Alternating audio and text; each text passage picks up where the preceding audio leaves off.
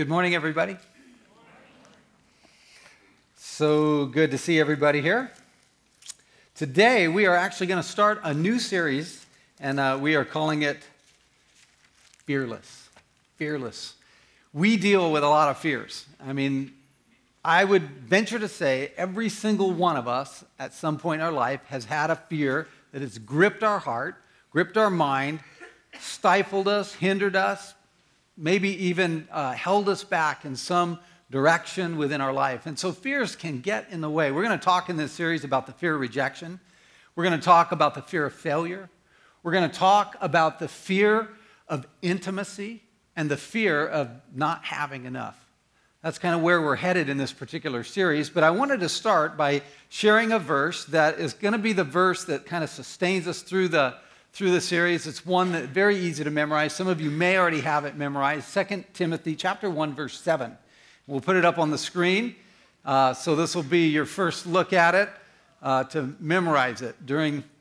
I'll quiz you at the end of the service, okay? For God has not given us a spirit of fear, but of power, of love, and a sound mind.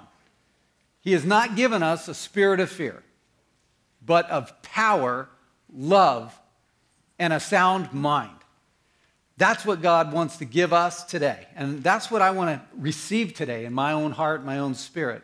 I don't want to be paralyzed by fear. I don't want to come to wrong conclusions because of fear. I don't want fear to control me. I don't want it to influence direction and decisions and relationships. I want God's power, God's love, and a sound mind to control the way I think and act. Hey, did I ever tell you about my bat story? I've told you a couple bird stories. Bats are kind of just like birds, but they're demon-possessed with rats in the middle. They're real similar.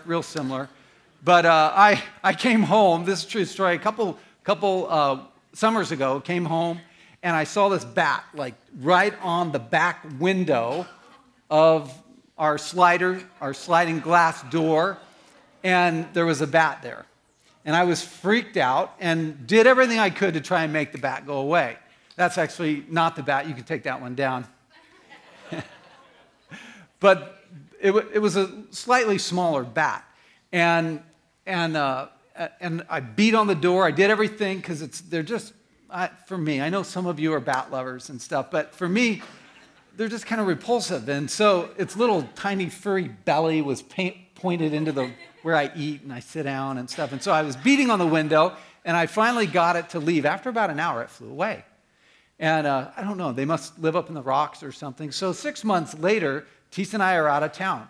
We were traveling back all day long. We come home. It's like 9 or 10 at night. It's dark. And I open up the drapes to turn off the porch light, and there was that bat, the one that we showed you. Bat was back. But it was bigger. I don't know why. It's probably sucking blood somewhere.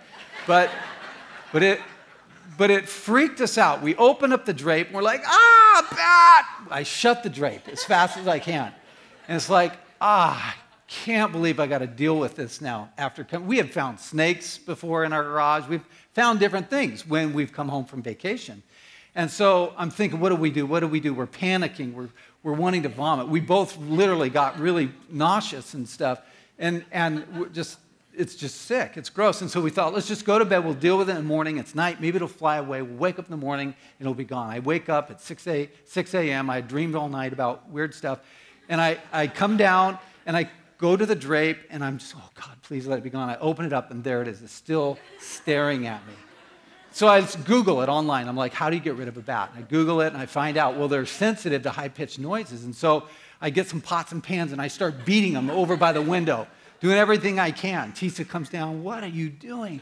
I'm like, I'm trying to get rid of the bat. And then I thought, well, maybe music, high-pitched music, turn up the treble. I found this song called Bat Out of Hell. I put it on, and I put the speakers right up to the window, and I cranked it up on 10. And it's just like screaming, Meatloaf is screaming at it, you know? And bat didn't leave, just stayed there. Tisa's like, you're going to have to buy me a whole new door. That bat has been there for too long. He's left germs and poisons and toxins and guana and all kinds of stuff. That thing is out of here. I didn't know what to do. And so I finally decided I'm going to call a bat exterminator. I looked through it, found one. They're $300 to come out. And I'm like, oh my gosh, but I'll pay it. I'll pay $1,000. I'll pay whatever. So I call them up. And they're like, well, I don't know, you send me a photo of it. And I sent the photo, and he's, yep, that's a bat. And so I go like, when can you be out here? I need this bat gone, like right now. And he's like, well, we have a guy in Coeur d'Alene. I can adjust his schedule. He'll come over and take care of it right away. And so I said, okay, bring him over. And so he starts coming over from Coeur d'Alene. And Nate, in the meantime, had wanted to see the bat before the bat exterminator did whatever he does to him. And so he comes over, and I, of course, have the drapes closed because we just can't look at it. We're just sickened by it. And so Nate opens up the drapes, and there's the bat. And he stares at it, and he opens up the door, and he goes around to where the bat is, and he, grabbed the bat. And he brought it inside the house. Teese and I are, hiding behind the couch, checking it out. And he's like, Dad, you have been totally punked. This is a fake bat. I'm like, you got to be kidding. He's like, oh, yeah, this is not real. Look, there's these little hooks on the side here and stuff. I'm like, who would do such a thing to their pastor, And then I thought of two former friends, Mike and Lou Jensen. They're still friends. They are the ones who had done it. And when I called them and tried to get them to fess up, just throw it out there and see if they would fess up, when they heard all the things we had done, they're like, we're not saying we did that. It took them weeks to fess up. You see what fear does to a person? It takes away any resemblance of a sound mind. It puts it to the side. It takes whatever amount of power you think you have in life, and it weakens you, and it dilutes you. And there ain't no love to be found, okay? What happens with fear is because these kind of unrealistic fears are based on false perceptions, they lead, obviously, to false or to inappropriate behaviors that end up hurting our lives or hurting other people. We're going to talk today about the fear of rejection. And this is one of those fears that controls a lot of us. Maybe you haven't thought of it in these terms, but the fear of rejection is that need for approval, that need for people to like me, respect me, honor me, for people. And so we go out of our way to try and please people in order to earn that or garner that. And I have to be honest, I have dealt with a lot of that. People pleasing, kind of overly concerned about what other people think. I'm a middle child. That doesn't help, right? If you're a middle child, any middle children here, you know your name, but you're not sure if your parents do. Because when you're in the middle, you just kind of can get forgotten. And as a middle child, you're normally given more towards trying to be a peacemaker, trying to be a people pleaser. So that's going against me. And then my personality, if in the DISC profile, which is the uniquely you profile that many of you have taken, the DISC, and I'm an SD. And an S, one of the kind of downsides of that particular personality is you're collaborative, but you can also try to please people too much. And then, of course, growing up, I lived in a really competitive family with a bunch of rowdy brothers, and so we're always being pitted against each other, who could jump further and who could swim faster, who could do all these things, and I normally would come up last. And so, I was always trying to earn the approval of my dad. So I have all these things going. Of course, the ministry doesn't make it any easier. I have to be on guard to that as well because I can care too much what people think. And that can be debilitating. Scripture shows us the danger of living by the fear of rejection. In Proverbs 29, verse 25, here's what it says. Fear of man will prove to be a snare, but whoever trusts in the Lord is kept safe. The fear of man, the fear of people, the fear of people not liking me, that fear, the fear of rejection, is a snare. It's a trap. It will grip you and hold you back in life. But whoever trusts in the Lord will be kept safe.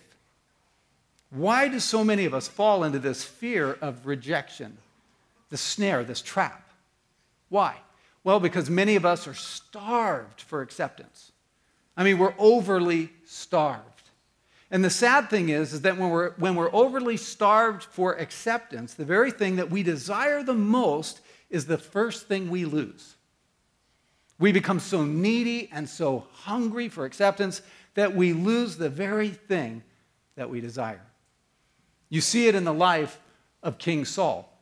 In the Old Testament, there's this guy, King Saul. Many of you know him. And King Saul was destined to be a great leader. God had chosen him. God had anointed him. And yet, as you look and unpack his story, you'll find that he struggled with this fear of rejection of people. Often he would be wondering, what will people do? What will people think? How will people perceive me as a king? Are they going to like me? And at one point, because of fear, he disobeyed God. He disobeyed him in a way that the prophet Samuel had to come and rebuke him. The prophet Samuel came and said, "Why didn't you do what God clearly told you to do? Why?" And look at what he said in 1 Samuel 15:24. He said, "I have sinned. I violated the Lord's command." And why? Why did he do it? He said, "Because I was afraid of the people, so I gave in to them." I gave in to them. Have you ever done that? Just given in to people because you were afraid of what they would think of you? I mean, I think most of us have done that. But it grieved the heart of God. Because instead of pleasing God, instead of obeying God, Saul, this chosen leader, chose to pander to the people. He chose to garner people's approval rather than do what God asked him to do. And what happened? He lost his stature before people.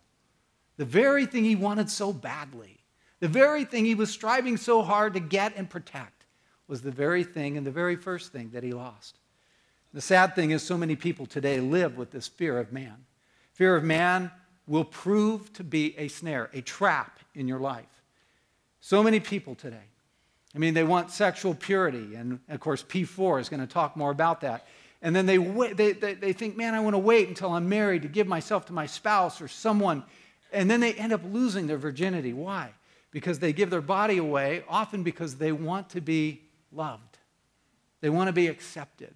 They want to be liked. And so they end up going to bed and then maybe from bed to bed seeking approval. Please love me. Pretending like sex equals love, when outside of marriage, the furthest thing from real spiritual and physical intimacy is just having sex. People spend hours on their body, right? Buying the right clothes, primping their hair, their image, earning the right achievements, having the right title, buying the right car, living in the right neighborhood, joining the right club. That if I have those things, then this world will look up to me. People will like me. People will want to be around me. Often we compromise integrity and don't do what we know is important. We know the right thing, but we go the opposite way. Why? Because we want to be approved by others. So many people live their parents' dream. You know, I got to please mom. I got to keep dad happy. Even after parents die sometimes, I know people who are still trying to do things in their life to live up to their parents' expectations. And it happens all of the time. Maybe a girl or a guy, ends up settling for something far less, marrying somebody who's not a Christian. You're a Christian and you end up marrying someone who's not, and you just take the shortcut approach to it because you're just so desperate to be loved and be liked and be accepted. Fear of man, it proves to be a trap. It proves to be a snare because we want to be accepted. Maybe you've met that person or maybe even been that person. You want friends so bad that you finally get one and then you begin to become like a human vacuum cleaner, just sucking the life out of the relationship until they can't stand you and they don't want to be around you anymore. We go, why? Why? I don't get it. Why don't you like me? The fear of rejection causes us to lose the very thing that we seek. And it causes us to live powerless, relationally empty, watered down lives where it gives room for the enemy to come in and silence your voice, silence the voice of your life. The fear of rejection gets in the way of us sharing our faith about Jesus.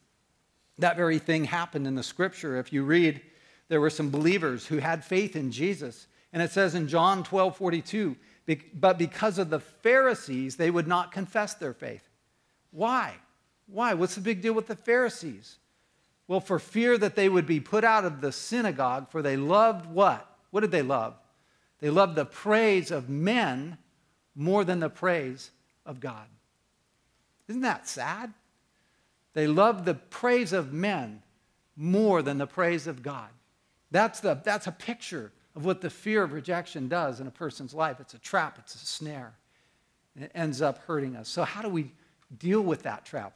How do we loosen that snare? Well, here's what the scripture says. Say yes to God. Say yes to pleasing God and no to pleasing man. More than anything else, one of the things we talk about around here is saying yes to God. It's one of those mottos that we say, and saying yes to God, saying yes to pleasing God. I love the story in the Old Testament in 1 Kings 22 of the king Jehoshaphat. He was the king of Judah, and he was having a conversation one day with the king of Israel. And the king of Israel said, hey, why don't you join me and let's join forces to go to war and get back what belongs to us. And Jehoshaphat responded this way in verse 5. He said to the king of Israel, first we will seek the counsel of the Lord. Don't you love that kind of a leader? That type of a mom or dad? That type of a coach? That type of a person who says, we're going to seek God first. We're not going to look to all of our advisors. We're not going to poll the people. We're going to ask God, novel thought, what he thinks. And we're going to make our decisions based on that. Not what will my parents think, what will my friends think, what will my teacher think, what will my business partner think, what does God think? That's the most important thing, isn't it?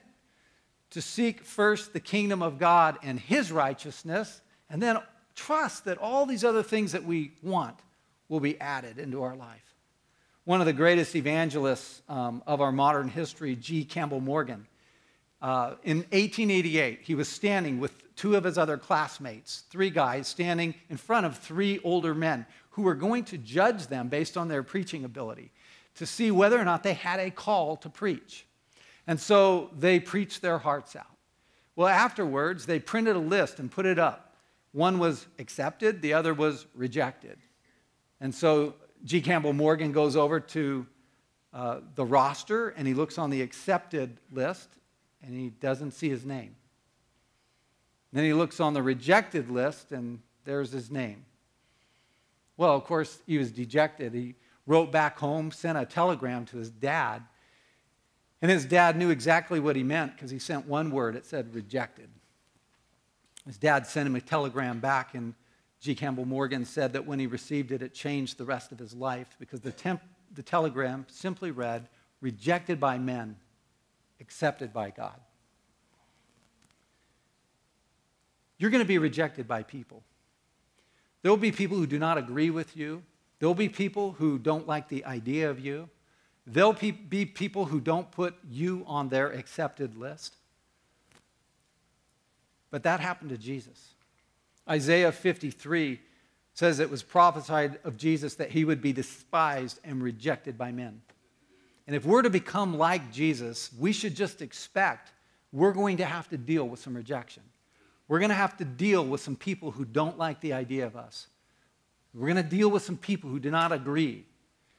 And our first desire, though, if it's to please God, if it's to see who we are in Christ, then we'll be able to deal with that rejection effectively. So we say yes to God, and we say no to pleasing men. That's not permission to go out and be rude to people. It's just that our heart's desire is first and foremost to say, what does God want? What does God think? How does God view the situation? Who does God say I am? And then we base our decisions off of that, not on what the opinions of people are. Saying no to being a people pleaser means that when your friends ask you to go do something that you know better and it's not according to who you are or your beliefs, then you say, I'm not going with you. I'll see you tomorrow. Or when someone at work cracks a really inappropriate racial joke, instead of laughing in order to be accepted, you look at them and say, that actually wasn't funny. Or when your kid needs discipline, instead of wanting to be their friend so bad, you never sit down and have the talks or do the things that need to be done as a parent because you want to be their friend so bad. They have friends. They need a parent. You step up and you be the parent. And yeah, they might hate you for a little while, but they'll love you in the long run. See, where our love for God is best shown is in our obedience to God. And so the passage that we read at the very beginning that says, God has not given you a spirit of fear, but of power and love and a sound mind. How does he give you power? Because when you obey God and you do what God wants and you say yes to God, God infuses you with spiritual power to live life. He gives you something that you won't have. You will not have access to the power of God in the measure you need if you constantly cave to what people want in your life instead of obeying God. Obeying God unleashes the power of God in your life. It also provides love for God, because, of course, obedience is love to God. But it also love that God's given you power, love, and a sound mind, that God has given you love for people. Because pandering to people and doing the expedient thing is most of the time not the right thing. It's not really a loving response to that person. The loving response is seeing what God sees in the potential of a person and calling them to that potential. Loving people means sometimes you have to have confrontations. You have to resolve conflict in a biblical way. You have to quit running from conflict and running sometimes into the place where God can deepen the relationship with true intimacy. He who trusts in the Lord, he will be kept safe. I love that. The Apostle Paul asked this really telling question. He asked it of himself, and all of us should ask the same question right now in Galatians 1:10. Sometimes we just have to ask this question. Here's what he said. Am I now trying to win the approval of men or of God? Or am I trying to please men? If I were still trying to please men, I would not be a servant of Christ. Ask yourself that. Am I living for the approval of people? Because if I am, I cannot be a servant of Christ. It's kind of like money. You can't serve both money and God. You have to choose one. You can't serve two masters. You can't both say yes to God and please God and try and earn the approval of everybody around you at the same time. Just can't be done. So if we're living for the praise of people, the approval of men, we cannot be servants of Christ. Why? Because fear of man is a trap. It's a snare. But when we honor God, it's safe. See, our goal in all of this is just to live our lives before an audience of one. To live our lives before God. That's what Jesus did. Remember, Jesus said, if it was by myself, I can do nothing, but I live to please the one who sent me. Jesus knew who he was living for. He knew who he was. God wants you to know, and he wants me to know, who we are in Christ. Who we are in Christ. You see, God thinks of you differently than maybe this world thinks of you. God probably thinks of you differently than you think of yourself. Because when God sees you, he sees somebody who is perfect, made in his image. Somebody that is lovable. Somebody that's acceptable. When he looks at you, he sees somebody that is more than a conqueror in Christ Jesus. And he loves you.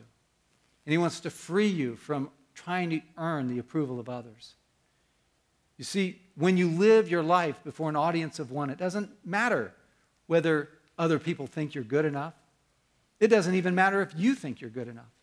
Because God says that even in your weakness, his strength can shine through you. God says that you're blessed. You're blessed and you're going out and you're coming in. God says that he's working all things together for good for those who love him and are called according to his purposes. God says you're an overcomer. Why? Because you overcome by the blood of the shed blood of Christ and by the word of your testimony. God has placed a story in you. You have a story to tell.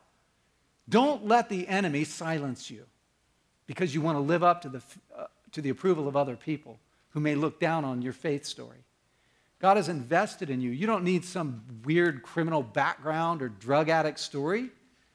You don't. God has placed His grace in you. He's saved you. He's loved you. He's redeemed you. You live forever in eternity with Him. You have something to tell others. And quit discounting it. And quit allowing the enemy to keep you mute, that your story is impotent when it's powerful. And God wants to unleash you with boldness to live your life boldly and to proclaim His story boldly in you and through you. Why? Because you're called. You've been empowered. You're equipped.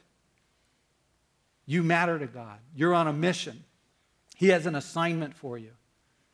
The fear of men, it's a trap. It's a snare. But he who trusts in God will be kept safe. See, God wants us to learn who we are in Him. And then when I feel afraid, when I feel that sense of what other people think, I have to go to God and I have to stop in that moment. And I have to remind myself of what the Scripture says. And I have to remind myself who I am in Him. And that I will play my drum for nobody but Him. And I will not live my life out to please people, because in the end it's a trap. But if I'll honor God, there'll be safety in that. And so you speak the truth to yourself. You proclaim what God says about you to yourself. It doesn't matter whether your parents fully accept you or your friends fully accept you, your teachers or your boss or anybody else. What matters is that you know God accepts you, and He knows you, and He loves you, and He calls you to something bigger than yourself. Let's not live under the fear of rejection. Let's live as children of God who've been freed from that. We have not been given a spirit of fear, but of power and love and a sound mind.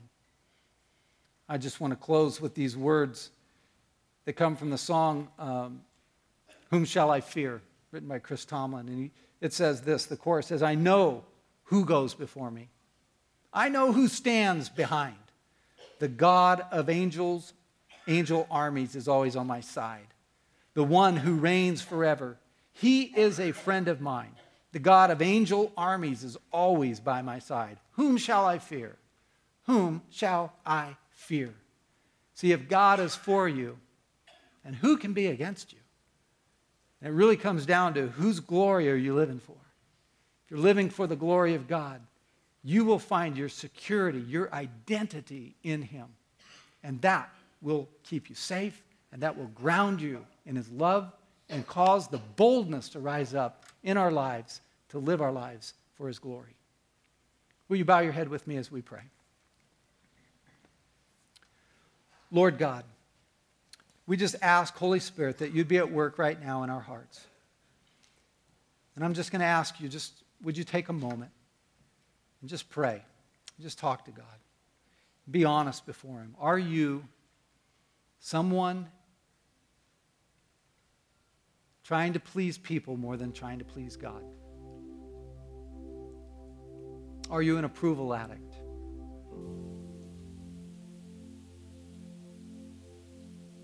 Have you been silenced in some area of expression, of thought, maybe even in your worship? Because you're afraid of what others might look and see and the conclusions they would come to. And would you turn your back on that today? That's called repentance. And turn to God and say, God, I'm going to start living for your glory. I'm going to start living to please you. I don't care anymore about what others think about me. I don't even know if they think it. I just think they think it. And Lord, that's a trap. That's a snare. And I'm going to just start living to your glory, making decisions that would please you. I'm going to open my mouth when you prompt me to, and I'm going to share the story that you've placed within me.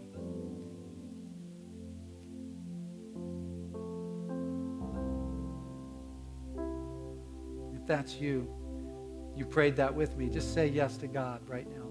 I'm saying yes to you, God. I'm saying yes to living for you, even if it means being rejected by others. I'm going to live for your glory. And I know that as I do, God, you will keep me safe. You will chart out my future. You will provide my needs. You will provide friendship. You will provide love. You will provide security and identity. You will provide all of the things that I can so easily clamor after trying to get on my own. You will provide it, Lord. And I receive it today by faith. And I ask that you forgive me, God, for wanting to please people more than you. And I'm asking that you empower me now by your Holy Spirit to give me power to live that life. Give me love for people and love for you. And a sound mind that I make decisions that honor you. Clear thinking. Maybe you're here today and you need to step across the line of faith and invite Jesus Christ, the Son of God, into your life. Because that's where a relationship with God starts, is with Jesus. And if that's you and you're ready to do that, I want to pray with you and ask that you pray along with me. Jesus, come into my life. Lord, I know I'm here for a reason. You're speaking to me today, and I want to know you. I'm asking that you forgive me, God, for going my own way, doing my own thing, and now I want to live my life where you are at the center. So fill me, Holy Spirit, and help me now walk out of this place a whole new direction, where I'm living life to please you, to say yes to you. And thank you for that, Jesus. Thank you for your presence with us today. We honor you. In your name we pray. Amen.